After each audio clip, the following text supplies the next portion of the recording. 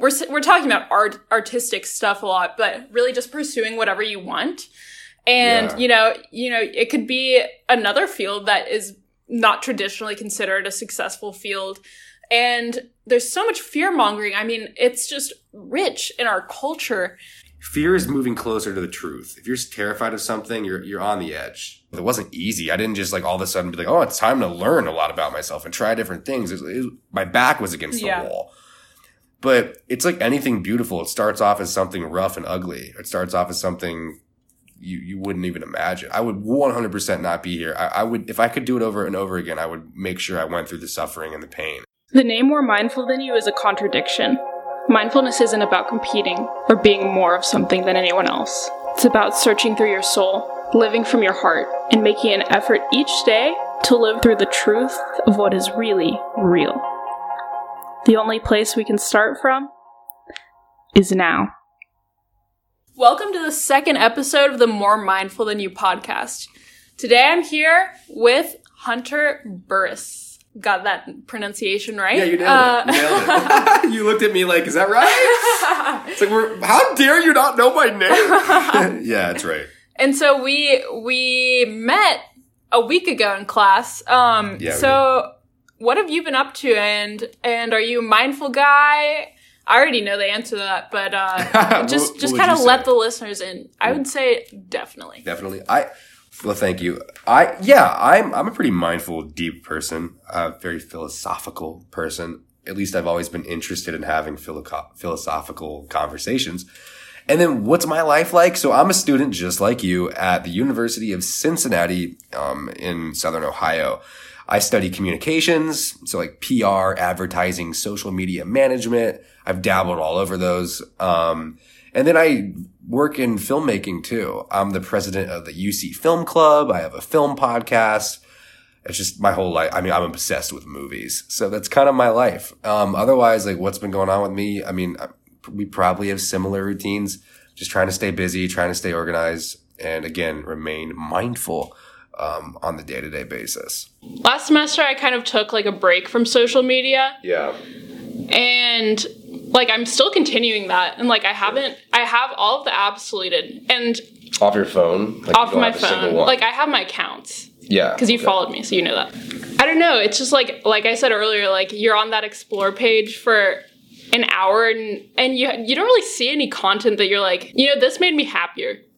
Yeah, it depends. I don't know. Like for me, I've kind of noticed recently that there's like a negative kind of zeitgeist on Twitter. Like I'm a social media fiend. Like I really am. It's like I have all the apps. I have the apps you don't even need. Like you know what I mean? They invent a new social media app. It's on my phone for some reason. But lately, I just think Twitter is an app it just creates discourse that doesn't need to exist, and that's more what it is for me. I know that some people, they lack in productivity. It can cause depression. You're comparing and contrasting yourself to every one and thing on the pages. The discourse, as in like it's not constructive. We have an issue. Like for me, like I'm big in the film community, and like every time a movie comes out now, there's very absolutist kind of behaviors occurring on Twitter. Yeah. Where a very loud minority of people are just shouting and complaining or defending. And I'm like, this is not, I just don't like it. I'm like, because I really do like critical analysis and like talking about things passionately. And it's just, Twitter's just become a shouting fight. It's kind of become YouTube comments. Okay. And it's very it's very exaggerated, I think. So like Joker is an example. Like the new movie Joker that came out. People are either calling it like the next Citizen fucking Kane, or it is the worst thing they've ever seen in their life. And I'm like, it's neither of those things. Yeah. Like why thumbs up or thumbs down? It's just, so it's annoying me. It's annoying me. So I've been thinking about I've been better with breaks, but man, I'm the biggest Snapchat addict. Okay, that's fair. See, but I would make a argument for Snapchat, because the thing about Snapchat is that it's direct. Okay, obviously if you're looking at like the stories and stuff, same deal with Instagram. But that's just like another form of like one-on-one conversation where you're like, I don't know, sending something that, like or receiving something that's fun. Yeah, it is like texting, because it's like you're enjoying it and it's not just consumption, It's like you're actually doing something, which is what I think is important. For me, it's interesting, right? Like, I feel like it's all a bunch of nonsense. It's just some of the nonsense is kind of good. Like, because I do think social media has a place. Like, I really do. Like, I think sometimes that's why junk food exists, you know? Like sometimes, like that's kind of what social media is, just junk food. And for some people, it's not. It's their business. It's how they consume knowledge. I mean, we can talk about YouTube rabbit holes or Reddit threads all day. But for me on Snapchat, it's just like, oh, I open the phone and that's immediately what I do. I go to Snapchat and I try to film something kind of quirky or funny or odd. Maybe I just miss Vine, I don't know. And I send it to like everybody. Then like everybody will get it. And they're probably very annoyed by it. So that's kind of, I think that I might make that a 2020 goal. Well, let me ask you if you agree with this. Okay. So my philosophy on social media is that it has a place, but the place isn't where it is right now. So I think that social media's place is, like you said, for businesses to promote themselves, for people to promote themselves, like, or just, you know, sharing whatever you want, really. But where we're going wrong is that these apps are literally designed to make you spend more time on them. So they're getting the explore pages that just don't really enrich people's lives. And obviously, like, that's like Instagram. They took away the likes feature where you could see how many likes somebody got. Now? Yeah, they have done that. Wow. So that you wouldn't be, you know, like that toxic comparison. So I think it has a place, but maybe my argument would be it's not as prevalent as it is right now. I don't disagree I definitely agree with you. I just think that social media can kind of be whatever we want it to be. It's just, unfortunately, it's just turned into something. Because, at first, it was just a convenience. Yeah. Because social media is the biggest convenience ever since the wheel, dude. You can talk to anybody, anywhere, anytime, and that is fascinating. So I just think we're in the weeds of it right now. We could go all day about the political issues when it comes to Facebook and algorithms and advertisements. Yep. And there's a new documentary on Netflix about that, about how it might displace like minority groups and stuff, like the algorithm. There's some really scary things in terms of persuasion. I remember Jack Dorsey was on Rogan once, which is another podcast, and he was talking about, or he was confronted with the fact that he's like, my website controls public opinion and public view. Whether it's true, relevant, or not, it's like I get to make, like, my website does that. Yeah. That is kind of terrifying to me. Well, that's just a thing that's like, you know, there's a lot of power and responsibilities needed for all of that power and influence. Yeah. And they're not really being handled well, in my opinion. I don't know, but I think you said you've been feeling a lot better since getting off social media, like in what kind of way? Yeah, well, to reinstate, like, I'm not off social media. I have my accounts and I do look at them from time to time, especially like Instagram to message. Mm. But I think really what I'm feeling better about is that it's not part of my routine. And, you know, really my routine is more focused on doing activities I like and that kind of thing, as opposed to, you know, YouTube's another big example for me. Like, definitely it's easy to just watch video after video. And you have to really, I think my philosophy would be, ask yourself, is this making me happier, or is this letting me learn something? Mm. And if it's doing neither of those things, I would cut back. Yeah, and you're usually like knee deep in it by the time you start realizing that. At least most people are. Obviously, if you have a good headspace, I usually am like shoulder deep by the time where I'm like, oh, I shouldn't be doing this, and the clock says like 3 a.m. You know, so it's like that's better than me.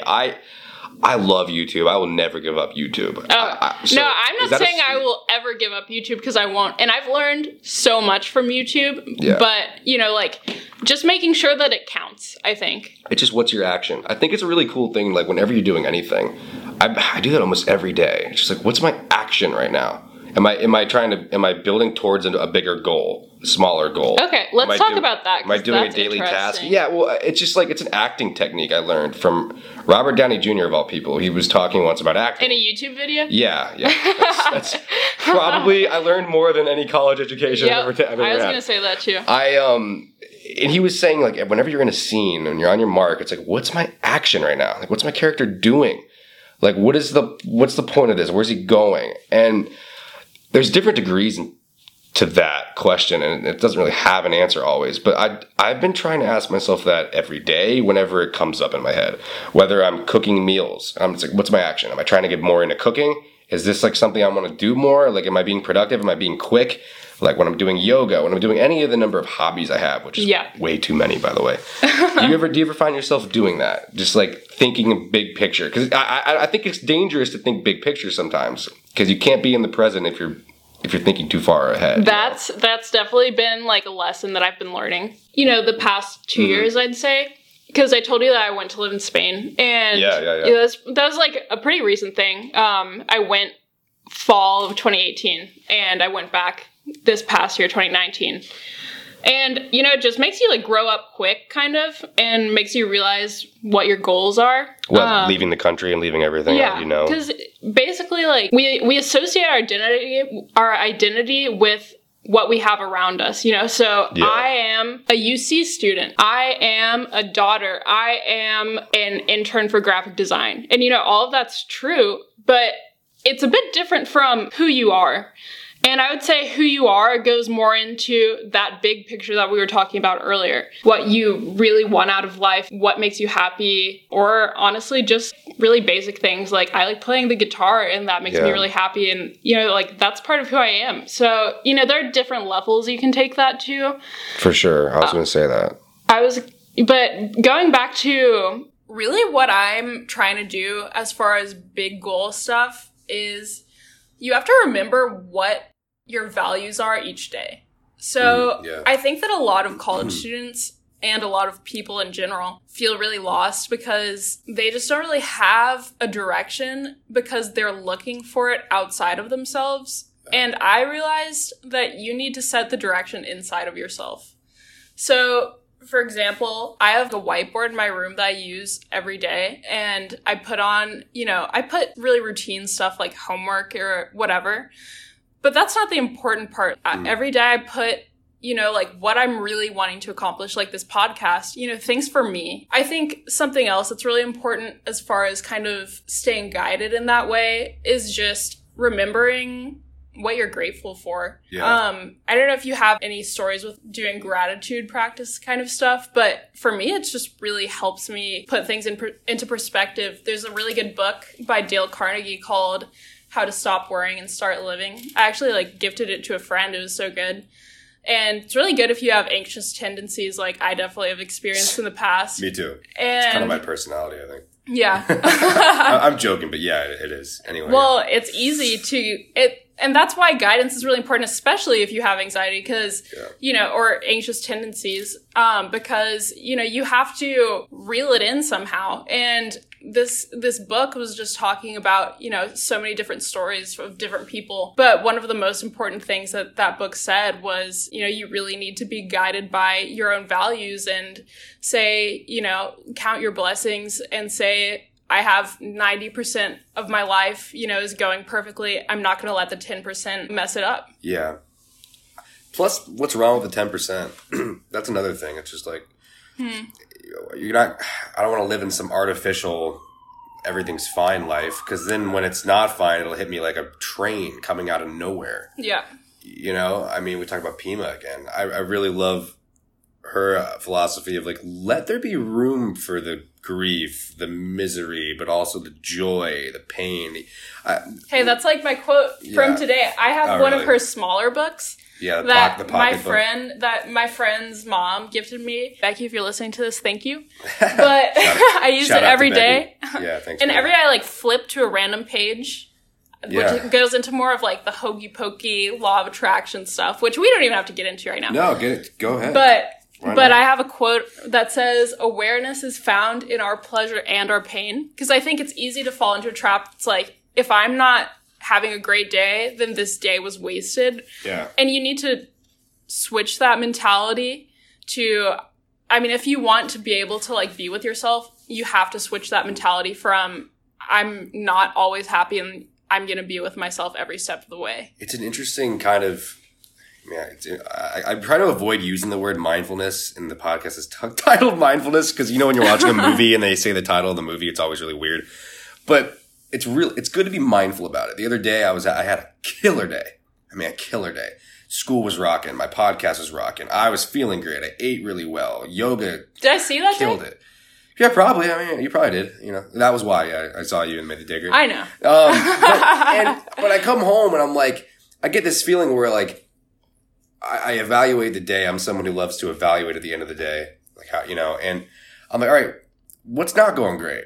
And like sometimes I just let myself try to feel some, not negativity, because that might be a weird buzzword, but balance, which is the better buzzword.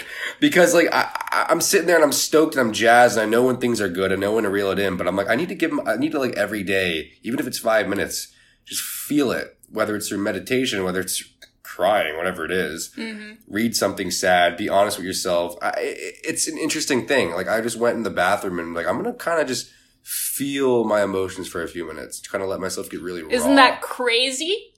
Yeah. Feeling your emotions is like the biggest breakthrough that anyone could ever have. It is sad that that's kind of the so ceiling. Obvious. It's kind of a ceiling. I mean, for a lot of people, that is an epiphany. Just knowing how you feel. If you're there, you're already like 90% ahead of most people. Yeah. But like back well, have you heard of Marcus Aurelius? No, I haven't. Okay, he was like, that sounds really fancy. He was like a Stoic. So basically, a Stoic. Stoic. There's like a school of philosophy, and basically the school of philosophy is just saying like, you have to, you know, take whatever comes. And he actually did that, and he wrote a lot about it. And he did the thing that you said that you did where you like evaluate the day, and he journaled about it. Yeah. And so you say what you did well that day and what you could improve on. And then you see visually, you know, so much of this stuff is just writing, or not even writing, but like making it concrete to yourself what you're doing instead of just kind of barreling through each day, not really knowing. Yeah. Most people don't know. I was talking to a friend recently who was just kind of distraught about, could have been about anything really, because it's a universal application, what I'm about to say. I was like, quit being your own judge and jury. I'm like, you don't talk to a therapist. You don't read books about this. You don't read articles about this. I'm like, yeah, you can talk to your friends, but you got to know it's going to be biased advice, or even further, not honest advice, because they don't want to break your heart or tell you what you need to hear. And most of the time, we don't really know what's going on in our situations until we have the information given back to us. We read books about mindfulness, or we read mental health articles, or we see a psychologist. The aha moments. Yeah, because like when you're just going to become a paradox of emotion. You're going to rattle in your thoughts and try to understand what they mean. Your limited perspective is going to evaluate it, and then you're going to come back to point A, unless you're trained and practiced in doing that. And most people aren't. We don't emphasize that. No. There's no college courses in your required classes on how to be mindful, how to take care of your mental health, which is boggling. Can I cuss on this? I was going to say, it's fucking mind-boggling. Because it's like that first and foremost, I think that would help so many more people. And again, I think a lot of it is just having a balance.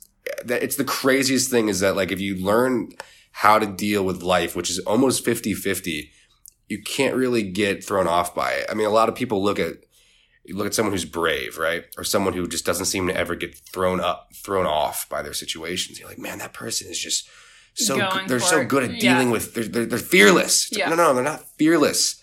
They're intimate with fear. Yeah. It's so deeply embedded into their lives or in their mindset of like, this is just a part of it. You know, like to quote Pima though, this is awesome. And I'm not trying to just quote books. And what book is this that you have? This is When Things Fall Apart by, how do you say her last name? Chodron. Pima Chodron. It's an awesome book. Even if you're not going through it, even if you're not being put through the ringer and like going through difficult times, I think this book is just awesome. And so it says here, things falling apart is a kind of testing and a kind of healing. We think the point is to pass the test or to overcome the problem, which is something I always used to think. Truth is, things don't ever really get solved. They come together, they fall apart. They come together, they fall apart. You got to leave room for grief, relief, misery, and joy. And that doesn't mean like you got to like try to find reasons to be pissed off, like, and try to find reasons to be miserable, like watching videos of animals dying and things like of that nature. It's just understanding how your life is going to go. It's not being naive about it. And it's not soaking in the fear either. You know, I think it's getting familiar, like you said, but I don't think it's really just helpful to not overthink things, you know? Which is hard to do. It is helpful. That's why I think going to see a therapist or doing what we're doing, talking with friends and peers is important. But I think reading books or published articles or talking to a professional is the best way to go about it. That way you're not just kind of Because how do you know how do you know when you're sulking or when you're being mindful? Yeah. Like for me, like I'm a deep person, I think. Some people are probably like, no, you're not. And I never know. I'm like, was that productive thinking or was that just me going back and forth? And that's sometimes it's hard to know that. I think now I can recognize that, but when you're trying to become a more mindful person, it's definitely not as easy to recognize that. Yeah. I mean, it's a skill. Working on yourself is a skill. Just like anything else. Like I think of it, we were talking earlier. She was saying, she's like, because you got back on Instagram to promote the show, and you're like, oh, I gave you a little creep, a little up and down on the profile, and she saw that I had like a weight loss journey, and it's just like that. I would say it's like working on your mental is like working on your physical. Like you got to have goals, you got to have daily reminders, you got to be in it every day, you got to be willing to risk and willing to try new things, put yourself out there. Because to make yourself, you got to break yourself. And I sound like a Disney Channel original movie right now, but it's true. You really have to like break who you are. I mean, you talk about our identities when you were saying, I'm a UC girl and I am a daughter. It's like, yeah, like, but is that your identity? Your identity can be whatever the fuck you want it to be. Yeah. And that's what's so beautiful about it. And then once you discover that, the world is yours. And I think there is a certain value in... So your identity can be whatever you want it to be. I totally agree. But there's also a certain value in following who you feel like you are. Because I think a lot of it's emotional. Yeah. And I think, it kind of stems back from childhood, not to sound Freudian or anything, but like there's so many things that you can relate back what you enjoy doing now to what you enjoyed doing whenever you were 3 years old. And I think that has a lot of value to just kind of connect with that part of yourself and really cherish it and not waste your time doing a lot of other things or, for lack of a better word, just kind of like shun those parts of yourself off. Yeah. I just don't want to be sailing through life. So I want to have a charted course. I have a question. Yeah. Okay. So we were talking about goals. Sorry, I'm sick, by the way. So you guys might hear me sniffling and coughing, which is really gross and I'm sure lovely to hear. We have some tea going here. Oh, it's lovely. Yeah, she made me some chai tea. Anyway, yeah, goals. So, okay. So do you have any sort of, not necessarily goals, do you have a routine that you like to follow to kind of keep on that track, not feel lost? Or is there a routine that you want to try that you haven't It changes a lot. I think it should change a lot. I don't think people should be complacent. So for me, I would say it's kind of seasonal in terms of how I plan things out. And I'm a student.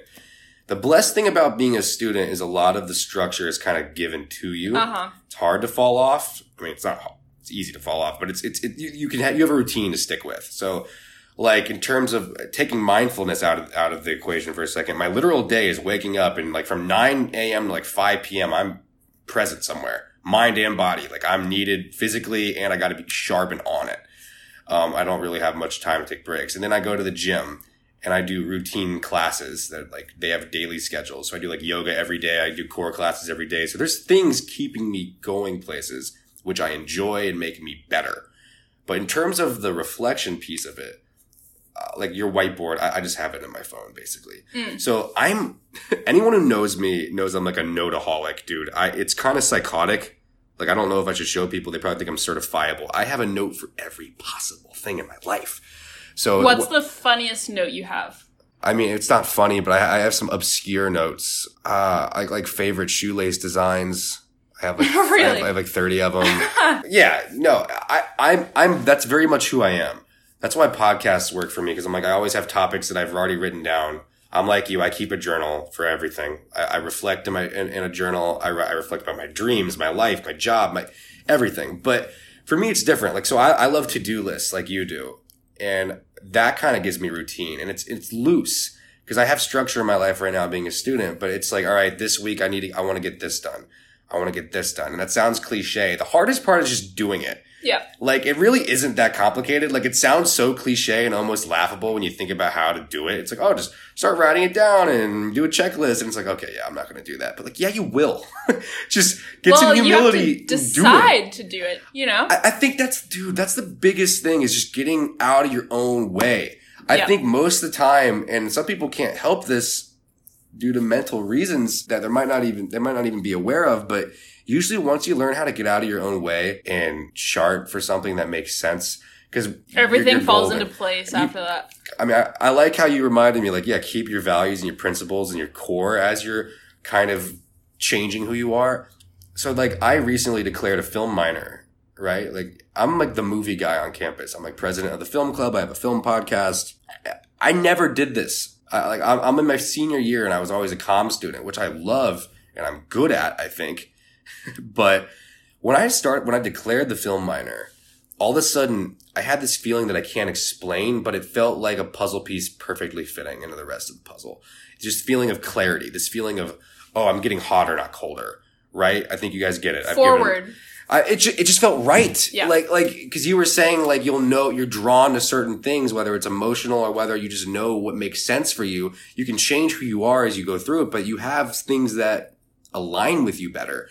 And once I started hanging out with people who were like-minded in this film community and talking about film and working on film, I'm just like, I've never felt happier. Well, I'll tell you something. So I'm a comm major too. That's how we met. Yeah. But I'm pursuing graphic design right now. And I told you earlier, I'm thinking about doing an associate's in graphic design, that kind of thing. Yeah. And so, I think, and I'm a senior too. And it is never too late to pursue what you want. Even if you're somebody who's 50 years old, 60 years old listening to this, it's not too late because you're still right there and that's all you need. It's getting out of your own way with that idea, I think a lot of the times I think that I originally didn't pursue something creative. I've always been, into music, it's into scary, art. Though, it's scary because it's terrifying. Maybe you think that everyone else is going to be better than you, or maybe it, goes into the whole thing. It's like, I'm not worthy of whatever.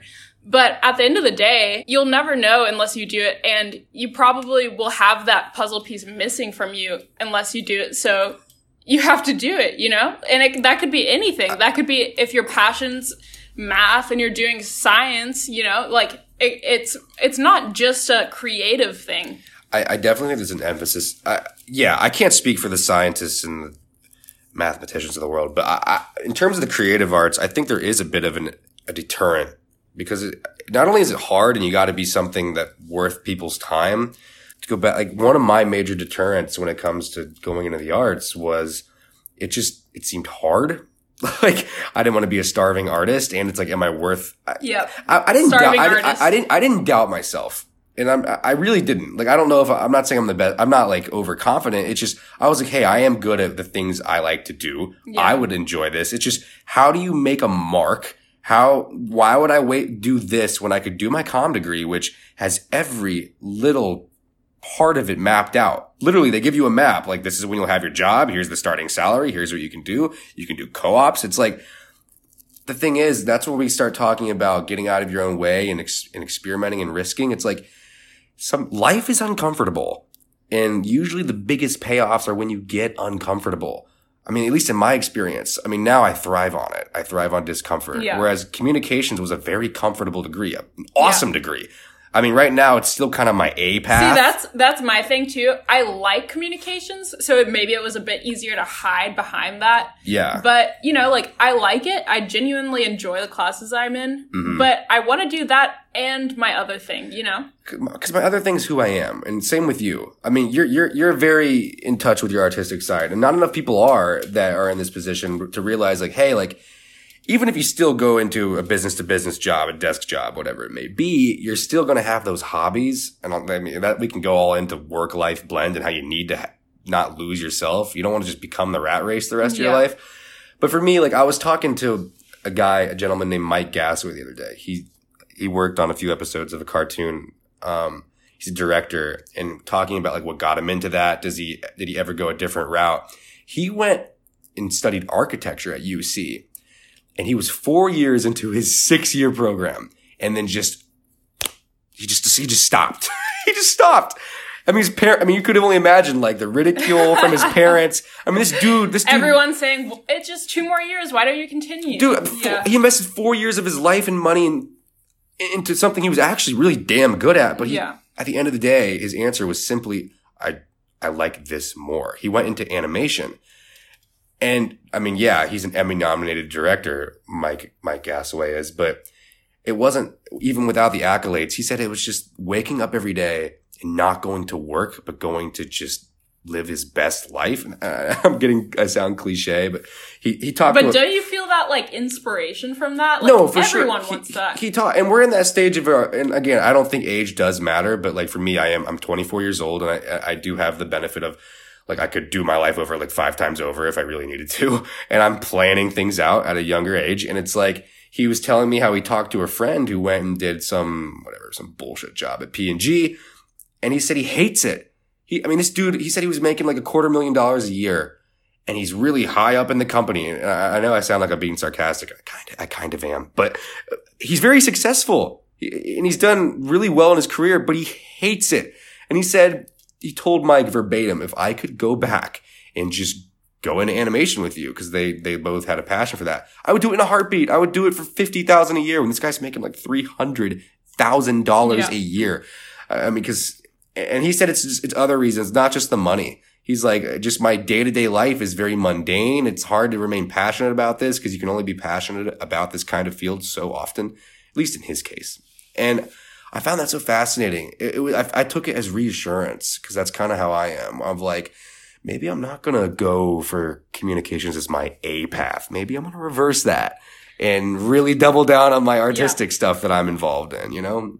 Does that make sense? Well, you have it going for you. Like, you're a great communicator.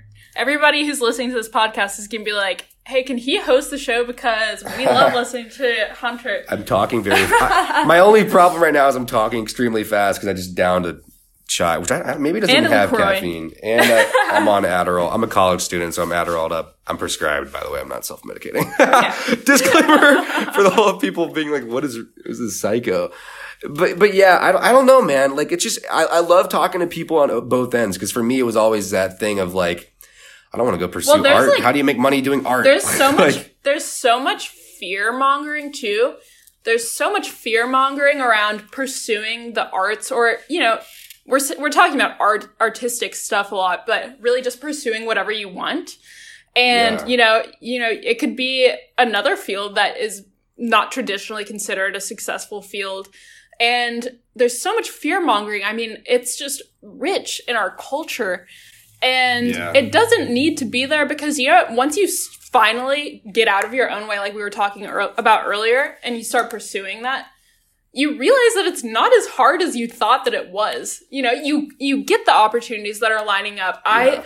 I have never taken any sort of graphic design course other than, you know, like a $13 one I paid for on Udemy online. And yeah. I'm not laughing at that. I'm laughing with me. I'm laughing because I relate. Yeah. And, you know, I got hired for 2 graphic design jobs that pay much better than my past communication internship. So, you know, like, really just try and like love yourself enough. Have enough like self-love, self-respect, and trust that you're able to follow what you really want, and you're going to be with yourself, like we said about Pema, through the ups and downs, and just kind of be hopeful that it'll be even better than you could have imagined. I mean, the more you do that you're uncomfortable with, the less regret you have. I mean, you're going to have regret in life. I think it's human nature.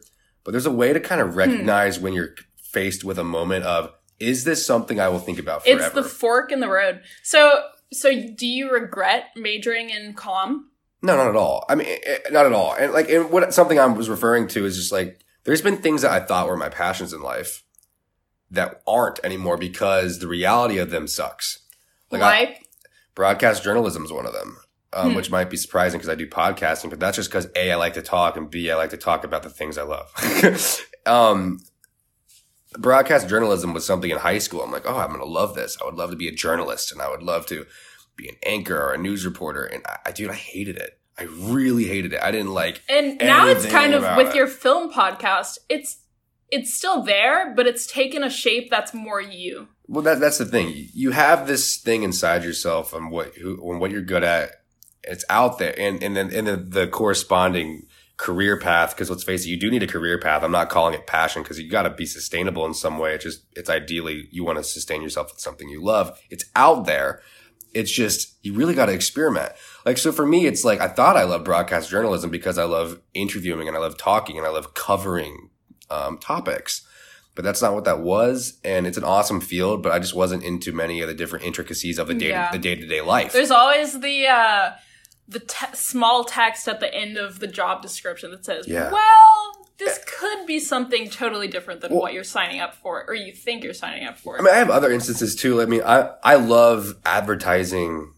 Because I have a sales personality, I think. I like talking to people. I like creative writing campaigns, like copywriting. I love psychology and studying human nature. Like, why do people buy this? How do we get people interested in a certain product? Just the ins and out of advertising. I don't need to go into it. Watch an episode of Mad Men. I'm not going to teach you. It's like, and then the thing is, it's funny is when I did an internship for an advertising firm, and I did enjoy it, but I realized this isn't what I want to do necessarily. And I would be totally happy doing it. It paid well. I thought I was good at the job. It was structured.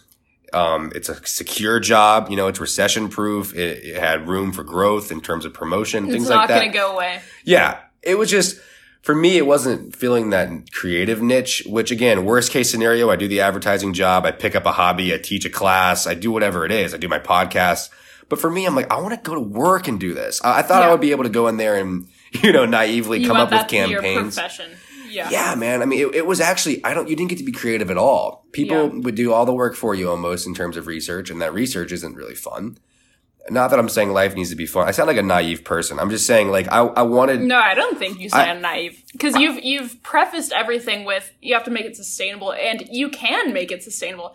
Film, you know, so many companies need videos. They need high quality videos for marketing purposes, for educational purposes, with graphic design. It's everywhere. I promise that anybody listening to this podcast can look around anywhere that they are and see some sort of graphic design. It'd be impossible not to. I just meant the fact that I really did think that I would get to have more of a creative fulfillment in it, and it really is just kind of rudimentary. I mean, don't get me wrong, you still get to make deals and you still get to hustle and like get that satisfaction of I'm nailing this campaign, but I just had a different vision for it, and I'm sure you've had instances like that too. One of the best ways to know what you're meant for is trying everything.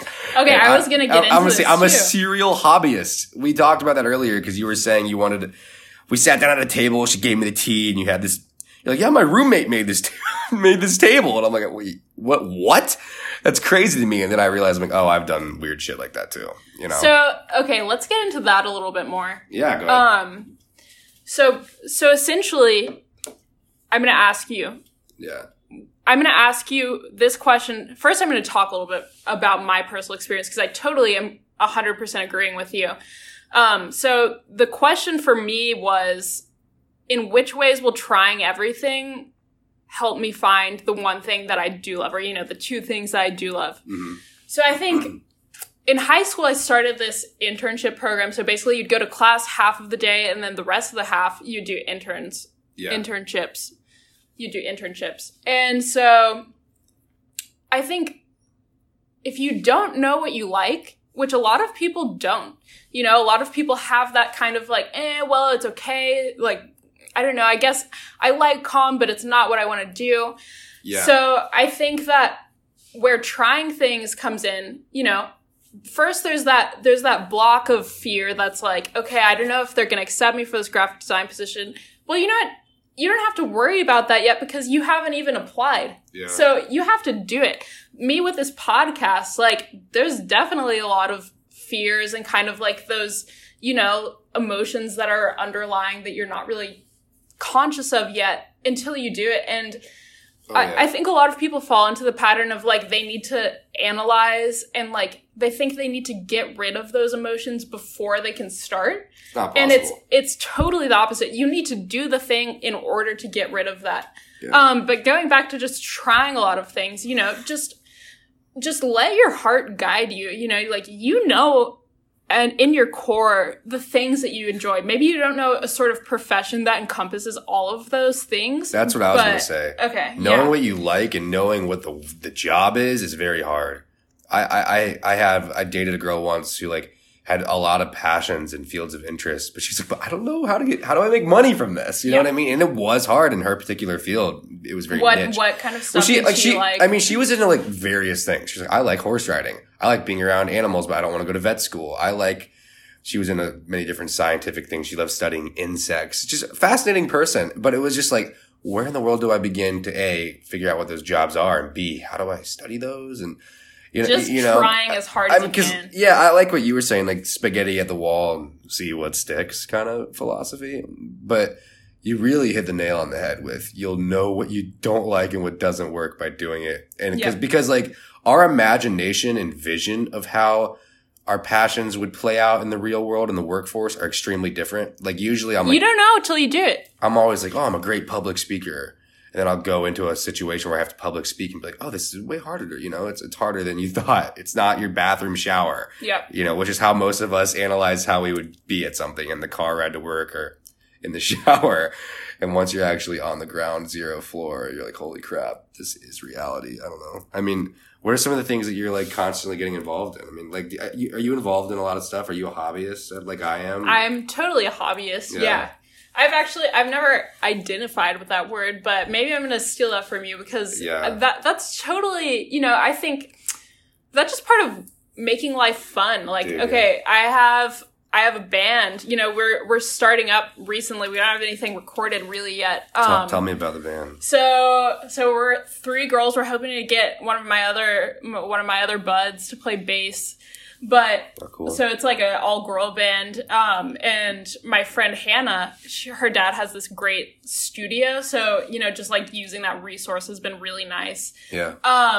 And I think that's, that can relate to so many other of my hobbies with graphic design. It's making something, it's expressing emotion through, creative tunnels. And so, guitar, singing, graphic design, this podcast now. Which is that's a hard thing to do, start a podcast. It is. It's Take it from me. daunting. It's really hard. It's really hard. It's like, is anyone even going to listen? Do I care if anyone That's listens? one of those things that, I posted about this, like you were talking about earlier. I posted yesterday, and I was putting it off. I had already posted the podcast, like a week ago.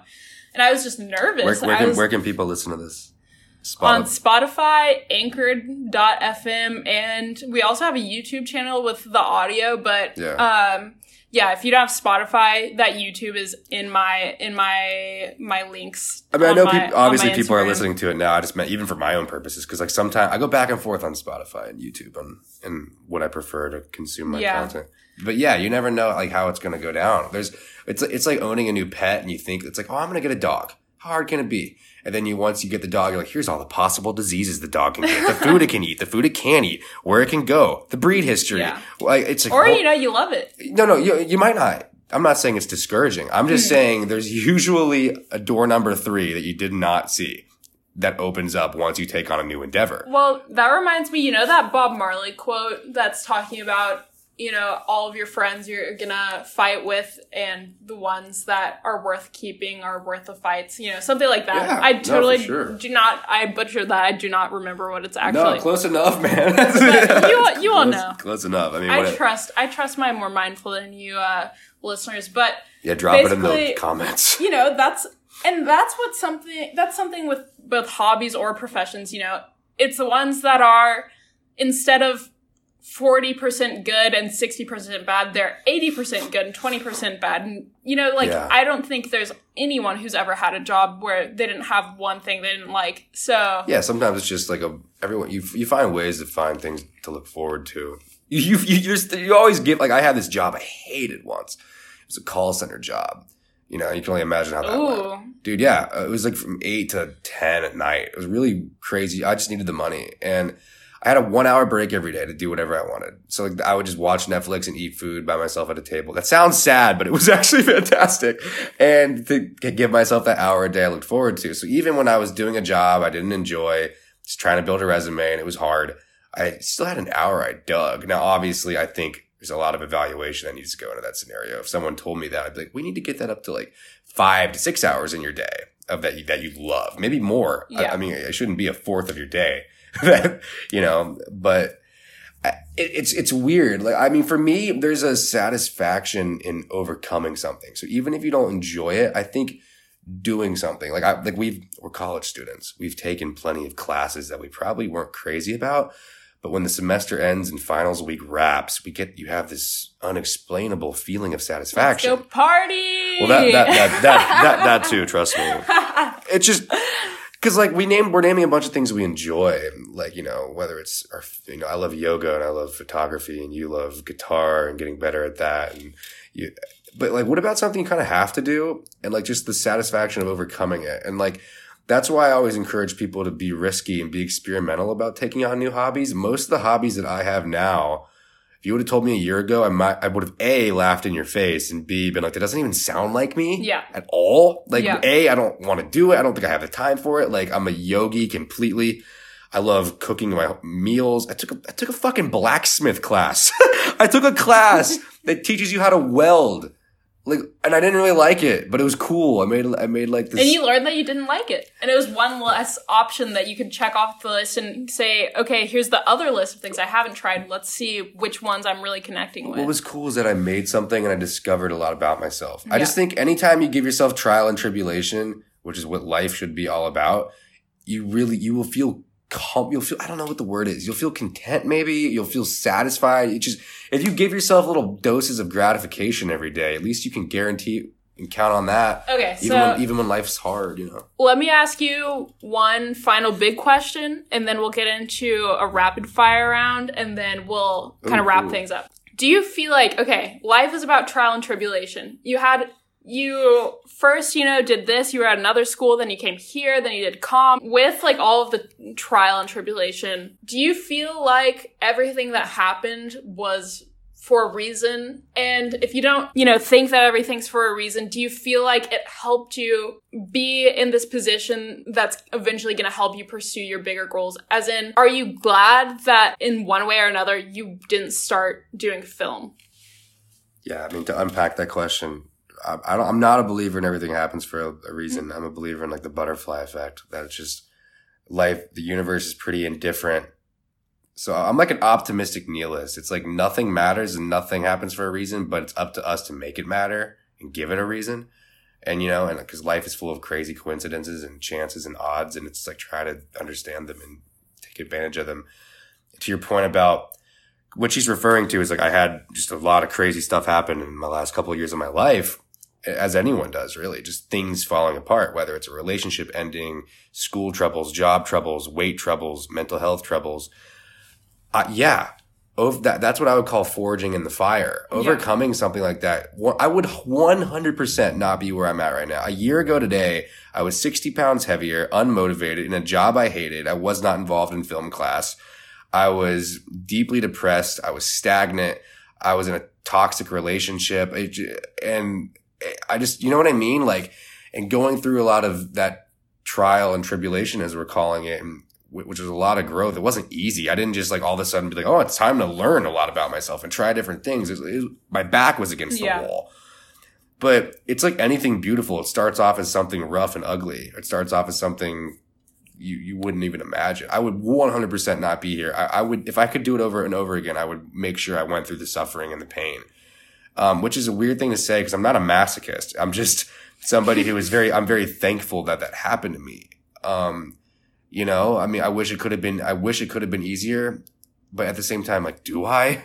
Like, would I have the insight if I didn't have difficulty getting up in the bed in the morning for a couple months? If I wasn't overweight and having to work my ass off to lose that? If I didn't go through a really painful breakup? Whatever it is that people can relate to, death and family members. You're at your core when you're depressed because you really see life from this very crazy point of view. It's like, it's a do or die kind of perspective. And I don't know. I would not, I'm rambling, but I would not have it any other way, man. I mean, I'm sure you can relate. I can't imagine where I would be if I didn't have to go through that. I mean, a lot of it was mindfulness, but like having to read about how to get motivated and things like that. But it was a chain of events that sparked me becoming a completely different person, I would say, in 2019, for context. Well, I'm just going to say, me and Hunter just met like a week ago, but I'm really proud of you for that. And I think you're going to inspire a lot of people, by sharing that story. Maybe. Yeah. Who knows? I mean, I just, like I said, getting out of your own way and becoming aware of who you are. Yeah. Cause like for me, it was one of those things where I'm like I was so terrified of changing and getting better. And like, but the thing is like when that's a good thing. Like fear is moving closer to the truth. If you're terrified of something, you're on the edge. Just tip over. You know what I mean? Cause like the more scared you are of not doing something, it's like you're almost there. You know, it's inevitable. I didn't want to have to go through a tribulation. I'm like, I thought I liked my life. I'm like, I like my relationship. I like my job. I like not having to worry about things. I was a very mundane, structured person. It's like I got up, I went to my job at Best Buy. I did okay in school. I didn't give a shit about my grades. And I had a girlfriend there who, quote unquote, loved me, right? It's like I have the cookie cutter perfect life. But like I didn't at all. And I was unhappy, clearly, and unhealthy. And and starting to come to grips with that and having to face it head on and dig my way through that trench. Yeah. Man, dude. I love who I am now because of that. I mean, it sucks that I had to go through something hard, but like, thank God I did. I mean, I'm sure you've had something like that before. Everyone has. You're not living life if you haven't suffered. Seriously, you're not. Because if you go through life just without anything bumping you off the path, it's like, then that's kind of boring. I don't because I find a lot of my satisfaction through the risks and through the changes. More than boring too, it's, you can't get to that place of exaltation without struggling. Yeah, you can read about it and try to understand. Getting out of your own way is a bitch, and it hurts, and it's hard, but it's so worth it. It's really hard. I don't. It's kind of hard to put into words because, like, even that, like, you just got to become the best version of yourself, even when you don't want to be. Like every day, like I just wanted to sit in bed and cry and like hate myself because it was all I felt was self-loathing. And in this specific instance that I'm vaguely referencing, but. It's just one of those things where it's like, all right, but like, I'll give myself 10 minutes to cry later. Let's do what I have to do. Yeah. Like, where do I want to be in a year? Opposite reaction. Yeah. Yeah. I've suffered with that for years. It took me forever to kind of finally just be like, I'm not going to let it get me this time. I've always peaked with depression seasonally. But it's like, how do I finally start to understand this so the next time it happens, I do know how to handle it. And so now, do you think taking the concrete actions that you're taking, are you feeling less depressed? Yeah, I wouldn't. You know what? That's an interesting one. It's like, because I find myself being seasonally depressed in spite of my heightened awareness and mindfulness and understanding of Eastern philosophies. However, it's just like, but there's still like, I notice like once the winter months come in, I'm like, oh, I don't really want to get out of bed, and I'd much rather be comfy and, just like the mini symptoms, the little D symptoms, I call them. Compared to the big D symptoms, which is like crying yourself to sleep. I definitely find myself more okay with it. I'm okay if I'm super upset about something, I'm cool with it. I'm almost blessed for it. I'm like, thank God I'm feeling this. Like I'm going to understand why, and I'm going to analyze it. It's about being productively depressed. That's like something people need to learn how to do. Be productively depressed, which might sound like an oxymoron, but like everyone gets depressed, including me. And most of the time we can't help it. But it's like, can we be productive about it? Can I talk to somebody? Can I try to understand my thoughts and feelings? Can I try to set goals for myself in spite of this depression? Because then you'll start to solve a lot of aspects in your life. And the depression being there won't weigh you down as much. It really won't. Because if it's the heaviest thing on your ship, it's going to sink. Well, that goes into anxiety too, because I can't really speak for depression, but with anxiety, that's definitely something that I've all of college and, consciously all of college and then unconsciously a lot of the rest of my life have dealt with. And, you're losing at the moment that you say, I give up.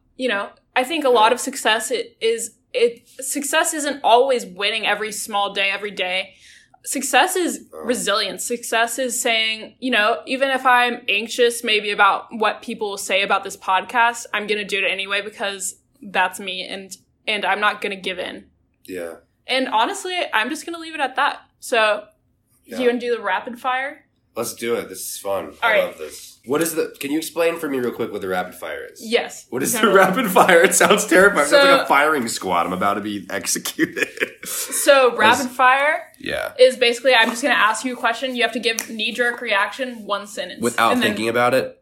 Like at all. Like if you said favorite color and I just spurted out like macaroni yellow, even though that's not true, like that's what we're going think for. Think about it to the degree that it's true, but don't overthink. Don't like, I won't, no pondering. Pondering. Okay, as they say. Yeah. Mindfulness is not about now. I don't know who says no pondering. Anyway, let's go. Let's see how this goes. If I'm doing it wrong, just tell me. All right. So what is your favorite color? Blue. Okay. Now I'm rapid firing my own questions because I don't have all of them. It is blue. No, okay. And we can always edit this and see rapid fire. But no, it definitely, or you can rather. No pondering. Yeah, you're right. Does a higher power exist? No. What is the most important thing to do every day? Work on yourself. That's a bad answer. Do you believe in ghosts? No. Do you believe in signs? No, I believe, can I have an asterisk on my ghost answer? I guess. I believe that we don't understand what's going on there, but I believe in paranormal activity and supernatural activity and like energy. I believe in like certain things we can't explain. Like we don't know what the hell's happening. Yeah. I think that we think that we know a lot more than we actually do. But I don't believe the very westernized view of a ghost of like, oh, I die and now I can't get to heaven. Yeah. So I'm a ghost, like fucking Patrick Swayze walking around. I was like, no, I don't believe in that, but I believe in there are things that don't make sense. What is happiness? Happiness is feeling very good about everything in your life. Is there a perfect life? That's really hard. No, there's not a perfect life. Can achieving nothing make a person happy? Yes. What does that even mean? Does life require a purpose and a goal? Yes. Okay, last one. These are good. I want to do these all day. These are awesome. Is having a big ego a negative trait or a positive trait? It depends. I would say positive trait. Okay. Nice. Well, that's the end of the episode. Hunter, thank you so much for this podcast. Thank you for this podcast. And where can people find your film podcast? So yeah, people can find me on Twitter at Burress_resort, just my last name, Burress. And I'm starting, it's just off the ground floor, a film podcast through the University of Cincinnati. It's really cool. Just some buddies of mine, and we're sitting down talking about movies, but we're actually going to have some awesome guests on the show. Like somebody, like I said, recently we talked to was Mike Gassaway. He's a director of Jimmy Neutron, when it was airing on Nickelodeon. So for that, because he went to UC. Yeah. So for that, YouTube would just be AVHD podcast, Twitch, AVHD_podcast. Again, it's AVHD. And then Twitter, same thing, AVHD podcast. So that's where you can find the show. There's nothing really there yet, but I'm on Twitter, always ranting. Sweet. And on Instagram. I'm going to ask you one more thing. Yeah. What is the pondering thought for the week that you want our listeners to be thinking about? The last thought.